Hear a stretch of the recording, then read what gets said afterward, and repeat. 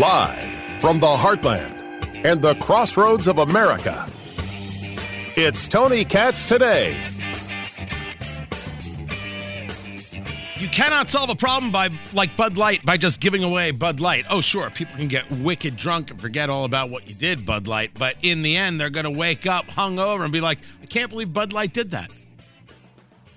But how did the execs at Bud Light decide they were going to smooth things over with all of the distributors who are now losing out because people really does seem are not buying Bud Light? They sent everybody who works at the distribution houses, all the employees, a case of Bud Light. Couldn't make that up if I wanted to. That is just that is very hold my beer type of property there. Tony Katz Today. It's good to be with you. Find everything at TonyKatz.com. The phone number, 833-GOT-TONY, 833-468-8669. It is not the only thing going on. I've got a Senator Bernie Sanders who wants you to know that the minimum wage should be $17 an hour. They were just doing the fight for 15 like 10 seconds ago, and now we're at 17. Why only 17? Well, 17 is a palatable number because the people who were at 15 are now at 20 and 25. Because the idea that there should be such a thing as the quote-unquote living wage, which isn't real. Oh, there is nobody in the sound of my voice who can prove that there's such a thing as the living wage. Do any economists, like amateur economists, people who kind of do economies or economist type stuff from their mom's basement. See that? They do economies. That's probably what they call in their mom's basement. They do economies. Anybody want to take me on this? 833-468-8669. There's no such thing as a living wage. It's not real. But since they told you the living wage was $15 an hour, and they can't get anybody to buy in on the idea of $25 an hour, we'll go to 17. We'll go to $17 an hour. It'll be totally fine. And then we'll creep it up to 19. And then we'll just keep going and keep going and keep going. Why not? We'll just see where we end up. When they told you we had to have $15 an hour, the fight for 15, you knew they were lying, right? You knew that they were frauds.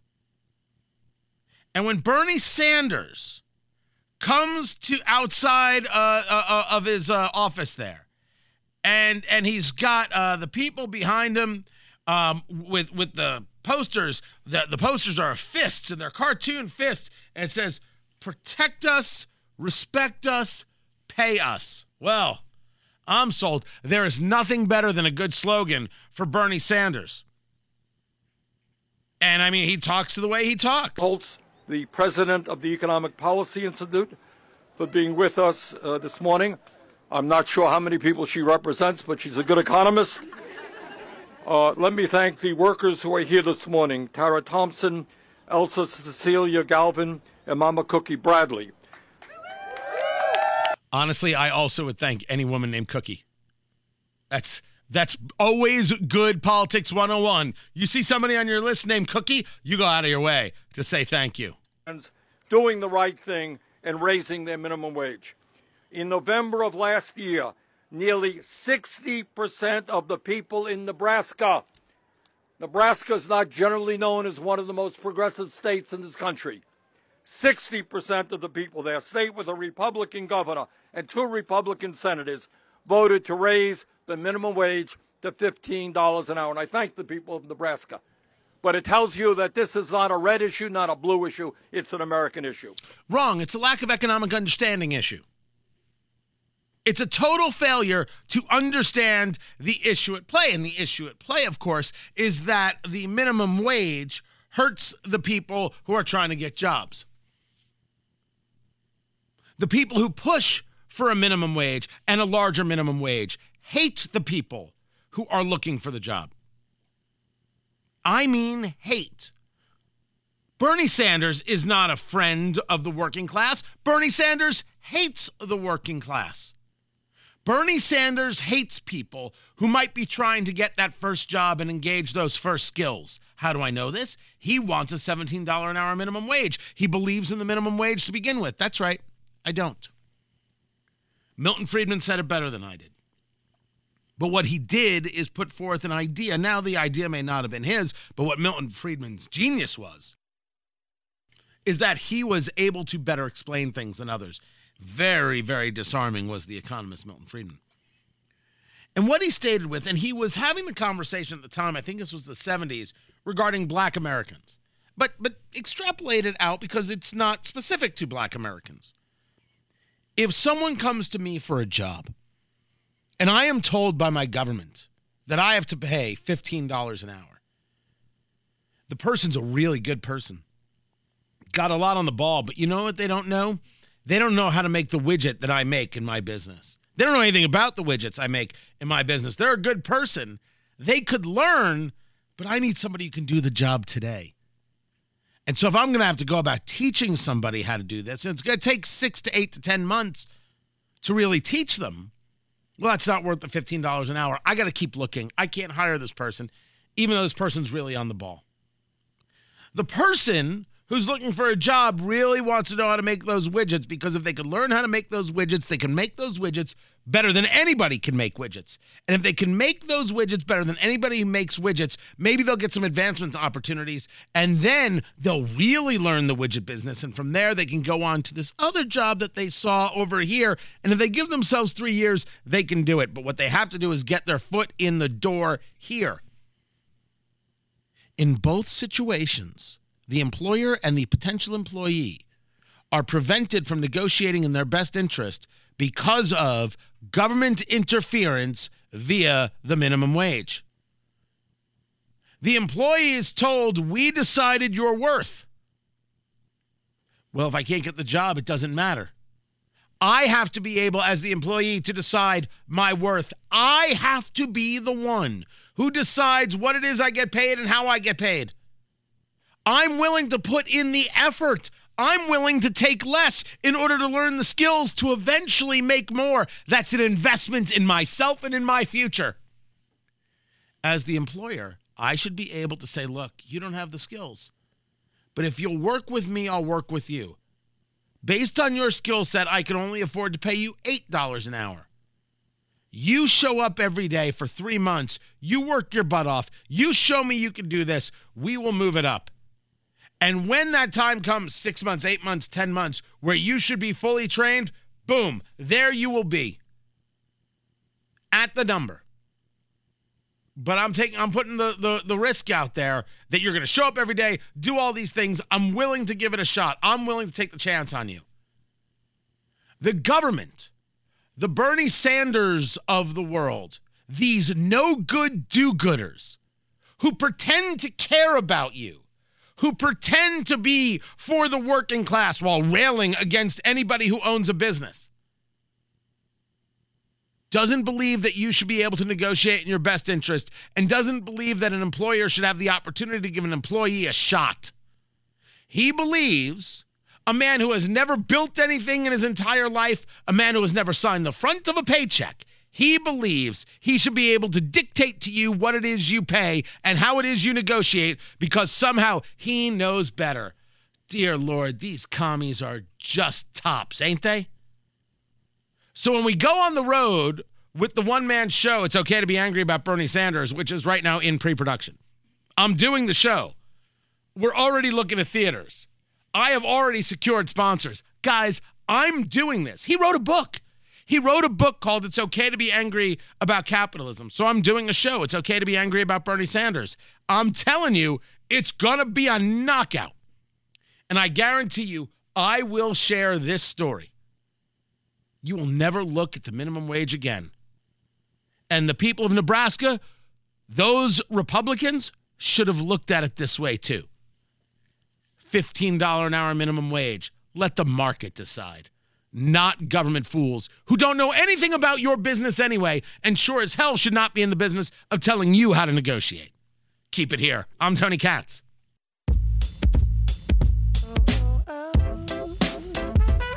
will say this, Kurt. Everybody's hypocritical, and it turns out you don't even have to have TikTok. They might be getting your info anyway.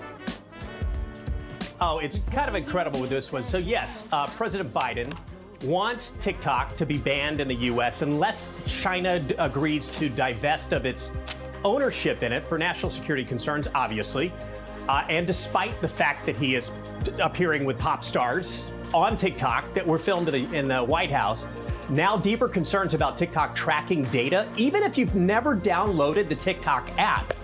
Tracking pixels have been reported on airline sites, e-commerce sites. Pixels are invisible to you and me, but very powerful data tracking tools for the Chinese-owned social network. Now, I didn't even know that was playing. I was just looking at some websites. All of a sudden, they started talking about that, and I had it live. But it was a great reminder that, dear Lord, anybody who trusts TikTok is out of their minds. And so when you bring up this Biden conversation, it's very clear and very obvious that not only is he trusting, he wants to utilize those social media influencers as a way of winning re-election. Because the social media influencers don't question anything. They regurgitate everything. And they think, worst of all, that they know everything. Tony Katz Today. It's good to be with you. Find everything at TonyKatz.com. The phone number, 833-468-8669. There is a guy, Harry Sisson. Do you know what I'm talking about, Kylan? Not at all. You're a Gen Zer. You're full of Gen Z-ness. Not sissy sissness? Sisson. Harry Sisson? Nope. He's a student at NYU, like pre-law. He's popular, I guess. I guess. And he does these videos where he's basically screaming into the camera. He's like David Hogg, but without the charm. Is that wrong?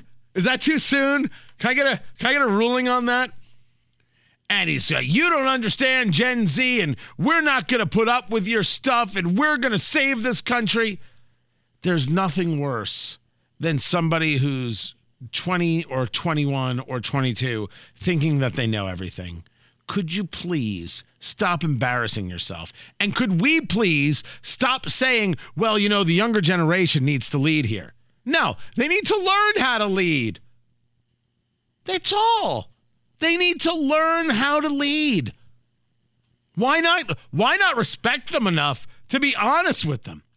It's like when they go to colleges and they make demands, and all of a sudden professors are like, yes, we have to live up to these demands. You're the professor. You've got tenure. Tell them to shut their mouths. How about looking at admissions and saying, you let this into this school? I don't want to teach this loser. Bye. Go back to Berkeley.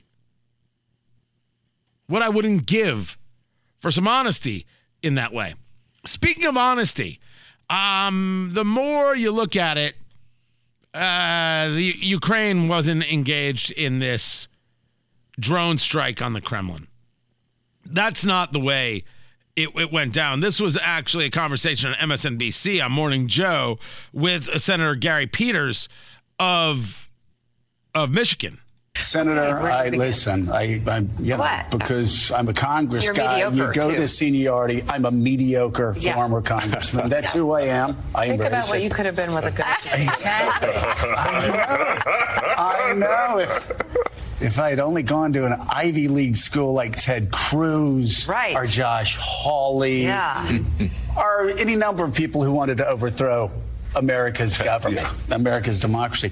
But just a reminder.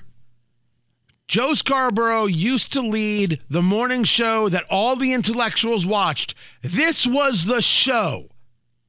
This is what he's been freaking reduced to. This is how embarrassing Joe Scarborough is. But it's not for him that we listen. But anyway, we really want to talk to Julie about Russia. Yeah. But we really do think we should defer to a sitting senator first. So we're going to go to you first and just ask about the attack yesterday, the alleged attack. What's your best information? What have you got? What have you heard? What I've heard that the Russians are fabricating. It's probably a false flag kind of operation where they're just they love misinformation. They love to stoke up things. And we don't, at least right now, I'm not aware of any evidence as to who may have been responsible or if it even occurred. Who knows? Now, he may be on the political left, but accurate is accurate. The Russians lie about everything. Everything. So it should be first to say, okay, I don't know if I believe this, but show me whatever data that you have. The data was in short supply and long in the coming, meaning it took a while for so-called video evidence to get out there. As I reached out to a couple people who have more knowledge on these things than I do, and the response was the same. There's so much manipulation from Moscow and the media, it's hard to know what to consider factual or approaching factual. But they also noted it's not just Moscow, it's also Kyiv. Remember that Ukraine is in the middle of a war. They will do whatever they need to in order to keep people on their side, if you will, get them motivated. So when we look at war in general, we understand we're in a propaganda fight. We understand we are 100% in a propaganda fight. And part of the propaganda fight is trying to be seen as the oppressed, trying to be seen as the one who is, the underdog. Look at how they attack us. Look at these animals. Look at who they are. And then you had the Russians saying that, well, we are pretty sure that the Americans had something to do with this. John Kirby reacting.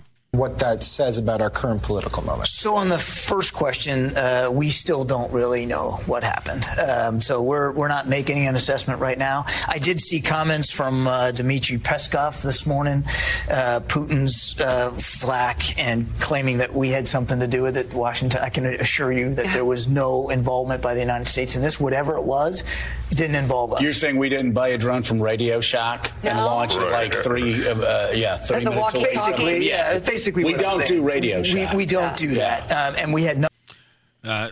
Turns out there is actually a Radio Shack still in existence. I had some people check.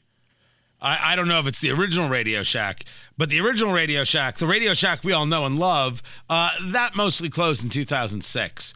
So again, Joe Scarborough used to run the most intellectual morning show on TV, now is making Radio Shack references. That's where that show has come to. I guess that's is that what happens when you phone it in? I've never phoned it in, so I don't know. I don't know what that's like. But is that what you get when you're like, basically Joe Scarborough has become the Tony Romo of talk TV news? Just sad and pathetic. I should do my whole morning show as a video with the guests like that. If we can make Scarborough money, I'd be in. If we can make Scarborough money, I'll wake up early enough to brush my hair properly. I do get dressed for my morning show. I mean, pants are on. Just so we're clear, shirts on. I don't always do that. I don't always do the hair. Sometimes it's a little devil-may care. No, I don't think the United States played a part in any droning on the Kremlin. I think it would have been a huge, huge mistake. The United States is playing a part in putting another $300 million into the coffers of Ukraine. That's happening. And you know it's not done. You know there's going to be more money. You know that more is going to get thrown at this thing. And you're like, dear Lord, when does it end? When does it end? And the answer is not for a while. Not for a while. And if we are to believe that there is going to be this spring offensive that's going to work, well, we're going to get told in order to make it work, we got to pay X, Y, and Z. They need A, B, and C. But we also hear from the U.S. military that Ukraine's got everything well in hand. They got it all together. All right. You say so. Meanwhile, there's a fascinating story out of the Washington Times about how crazy Arizona is, which led to a question about 2024. Should Republicans even bother campaigning in the state? That story's coming up. I'm Tony Katz.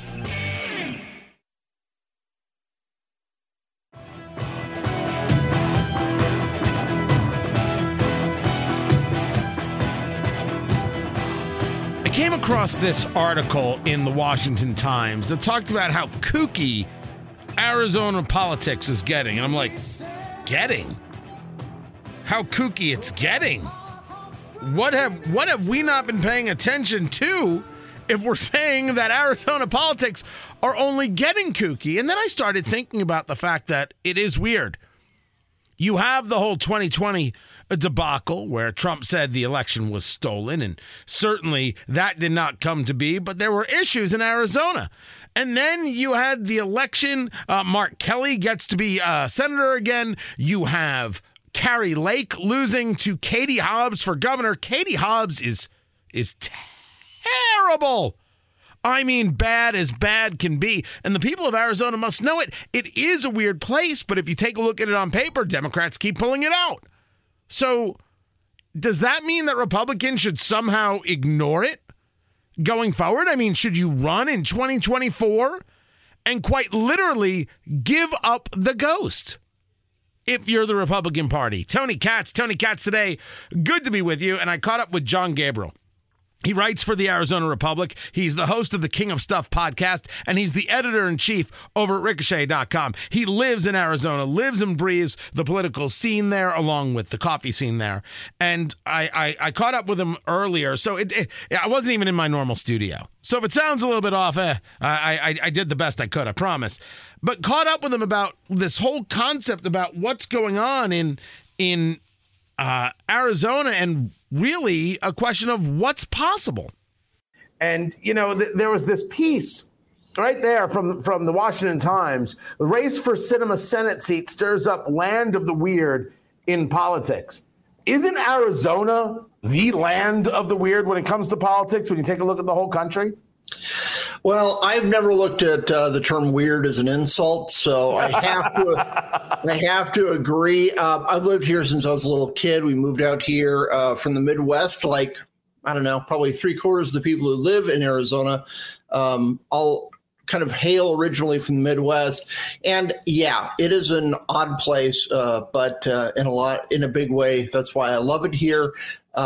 It's an attitude of just kind of defiance and love being, the people here love being inscrutable to outsiders as well as insiders like myself sometimes. The idea that it's weird, you like the weird, and the people there, do all people of Arizona, I mean, I'm not a guy from Arizona. I did go to Arizona State, Sun Devils, and that's the only way that it is. Know that, Tucson. Do they all see themselves that way? You know, you go back to the whole late Senator John McCain Maverick conversation. Is that how everybody in Arizona wants to see their politics? I don't think everybody, but there's always been the strong defiant streak. I always try to tell a lot of people, trying to explain it here, we're not liberal, we are not conservative, we're contrarian.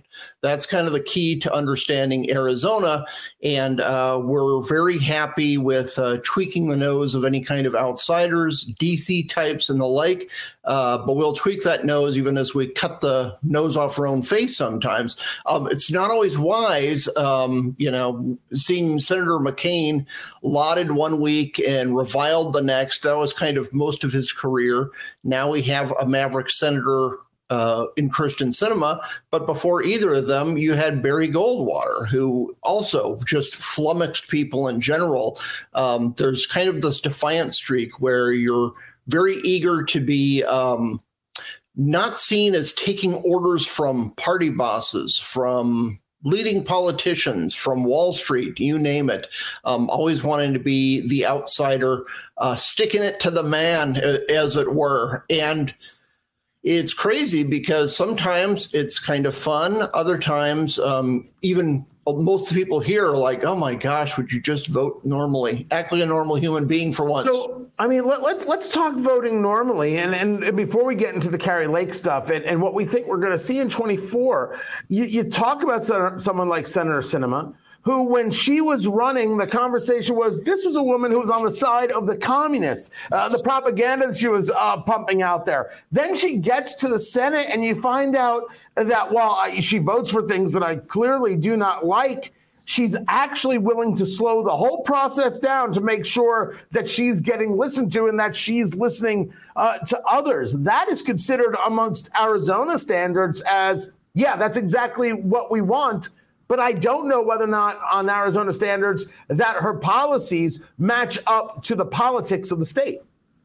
Yeah, I think she's a lot more in line with the people who would always vote for a GOP issue or always vote for a Democratic issue. There just is this weird thing, kind of like John McCain. If you go back, John McCain would vote no on a conservative bill, but it would be completely random. 6 days a week, he would have voted yes. And one day he woke up wrong and he just decided to vote no and say, hey, look at me, I'm a maverick. You can't tell where I'm going. So there is this kind of weird attitude of just wanting to be a little inscrutable, wanting to be a thorn in the side. Look, everybody's on daylight savings time because, hey, now we all know which time zone we're in. Not Arizona, back when it was decided, I don't know, Barry Goldwater was just like at the back of the Congress, I don't know, flipping the bird to the House or somebody and saying, no, I don't want to. Yeah, but everybody's doing it. Yeah, no, we're going to be in our own time zone. So we're kind of like the Langoliers here. We're kind of a half hour ahead or behind all of our neighbors. So it is kind of hard to figure out. It is kind of inscrutable, but it is a state where the largest party in the next year or two will be, well, party, quote unquote, but will be independent. It's about 1/3 independent, 1/3 Democrat, 1/3 Republican. Republicans are slightly in the lead now, but independent is going up every year. Let's take it a little step further. Talking to John Gabriel of Ricochet.com, the King of Stuff podcast and a contributor over there at the Arizona Republic. Now that gubernatorial race is done, you've got Governor Katie Hobbs, a woman who doesn't believe that you should be able to sell a tamale on a street corner. Literally vetoed the legislation that would allow families to go about making some extra scratch. And she won't answer a question. Does her first couple of months in office, Katie Hobbs, does it make people say, well, you get what you voted for? Does it make people say, you know what, maybe there was a real problem with this election and Kari Lake was right? Or are people just like, that's the way it is, let's go have lunch? Like, is there a real visceral response to what Katie Hobbs as governor has been? Yeah, I don't think it's visceral yet. I think people are like, okay, the election's over, the honeymoon period, give her a chance. But everybody's confused, and her supporters are very confused and frustrated, talking to pretty diehard Democrats who are just like, oh, my gosh, there's no way Kari Lake can win. We need Katie Hobbs. She's our gal. She's going to be great. Those people are like, what on earth is this person doing? But this is the way she has always been. This is the way Katie Hobbs has always been. So for anybody to be surprised at this outcome, she's kind of a mid-level government functionary who now is running our state, doesn't exactly know what she's doing, doing things like, this goofy tamale bill where these little abuelitas are in their back room making a couple tamales so they can make some bucks. They'll, have money to buy Christmas presents for their grandkids. And she's like, no, we need to tax these people. We need to make sure to put the boot of government on their necks. Everybody, both parties were like, is this person crazy? What is she doing? Yeah, she tried to make it a public safety conversation. We don't know if the food is safe. If you're stopping at a roadside place for a tamale, you know the possible risks, and you said, screw it, I'm in. It's like being in Wisconsin and stopping on the side of the road for a bratwurst. You know what's possible. You know how much time you're going to spend in a bathroom. And you're like, screw it, I'm totally going to do this because it's delicious. Yeah, it's the guy who walks in at 3 a.m. to the 7-Eleven and sees that last hot dog spinning on those rollers. And he's like, you know what? My time's going to come eventually. It might be right now, but it's worth it. Talking to John Gabriel of Ricochet.com and the King of Stuff podcast. All of this, and this article from the Washington Times and others, is really this kind of, it sets up the question about, is Arizona and its electoral votes even worth it for the Republicans in 2024. So and once you start asking that, you got to ask it the other way. As you see it, can Republicans take 2024 you could say with Trump or with DeSantis, but let's maybe a little more in general. Can the Republicans do it? And with the election victories Democrats have had, go the other way with the question, are Democrats going to take Arizona for granted? I think they are getting completely overconfident, the Democrats that are in Arizona, which is bizarre because all the elections have been very close. Kari Lake lost by 1% of the vote or something very close. It is still a tightly contested state. I would say for both parties, if they want to win, they really got to focus on the suburban vote. That is just huge here in Arizona. Florida, you have the retirees or you have recent immigrants who recently became citizens. Arizona is a very suburban kind of place. You know, you might live in Phoenix, but Phoenix has probably more land area than any city in the country, even if we might not be the largest in population. Very spread out. Everybody has their little plot of land, their lawn, whether there's rocks in it or actually grass. So I think you really need to contend with those bread and butter issues if you want to win people over instead of kind of the hardcore ideology. Just say, hey, the economy is horrible. Biden doesn't know what he's doing. Katie Hobbs doesn't know what she's doing. Maybe we should give the GOP a try. So I think it's very much going to be contested. But any candidate who wants to win there, they got to get out there and retail it, knock doors. That's how you win this place. How much is the border a mover for the Arizona voter? Because I would take a look at that gubernatorial race and say, if it really was, nobody votes for Katie Hobbs. If protection on the border is a real mover, is it? And is the Hobbs Lake election nothing more than an enigma that should be really put to the side?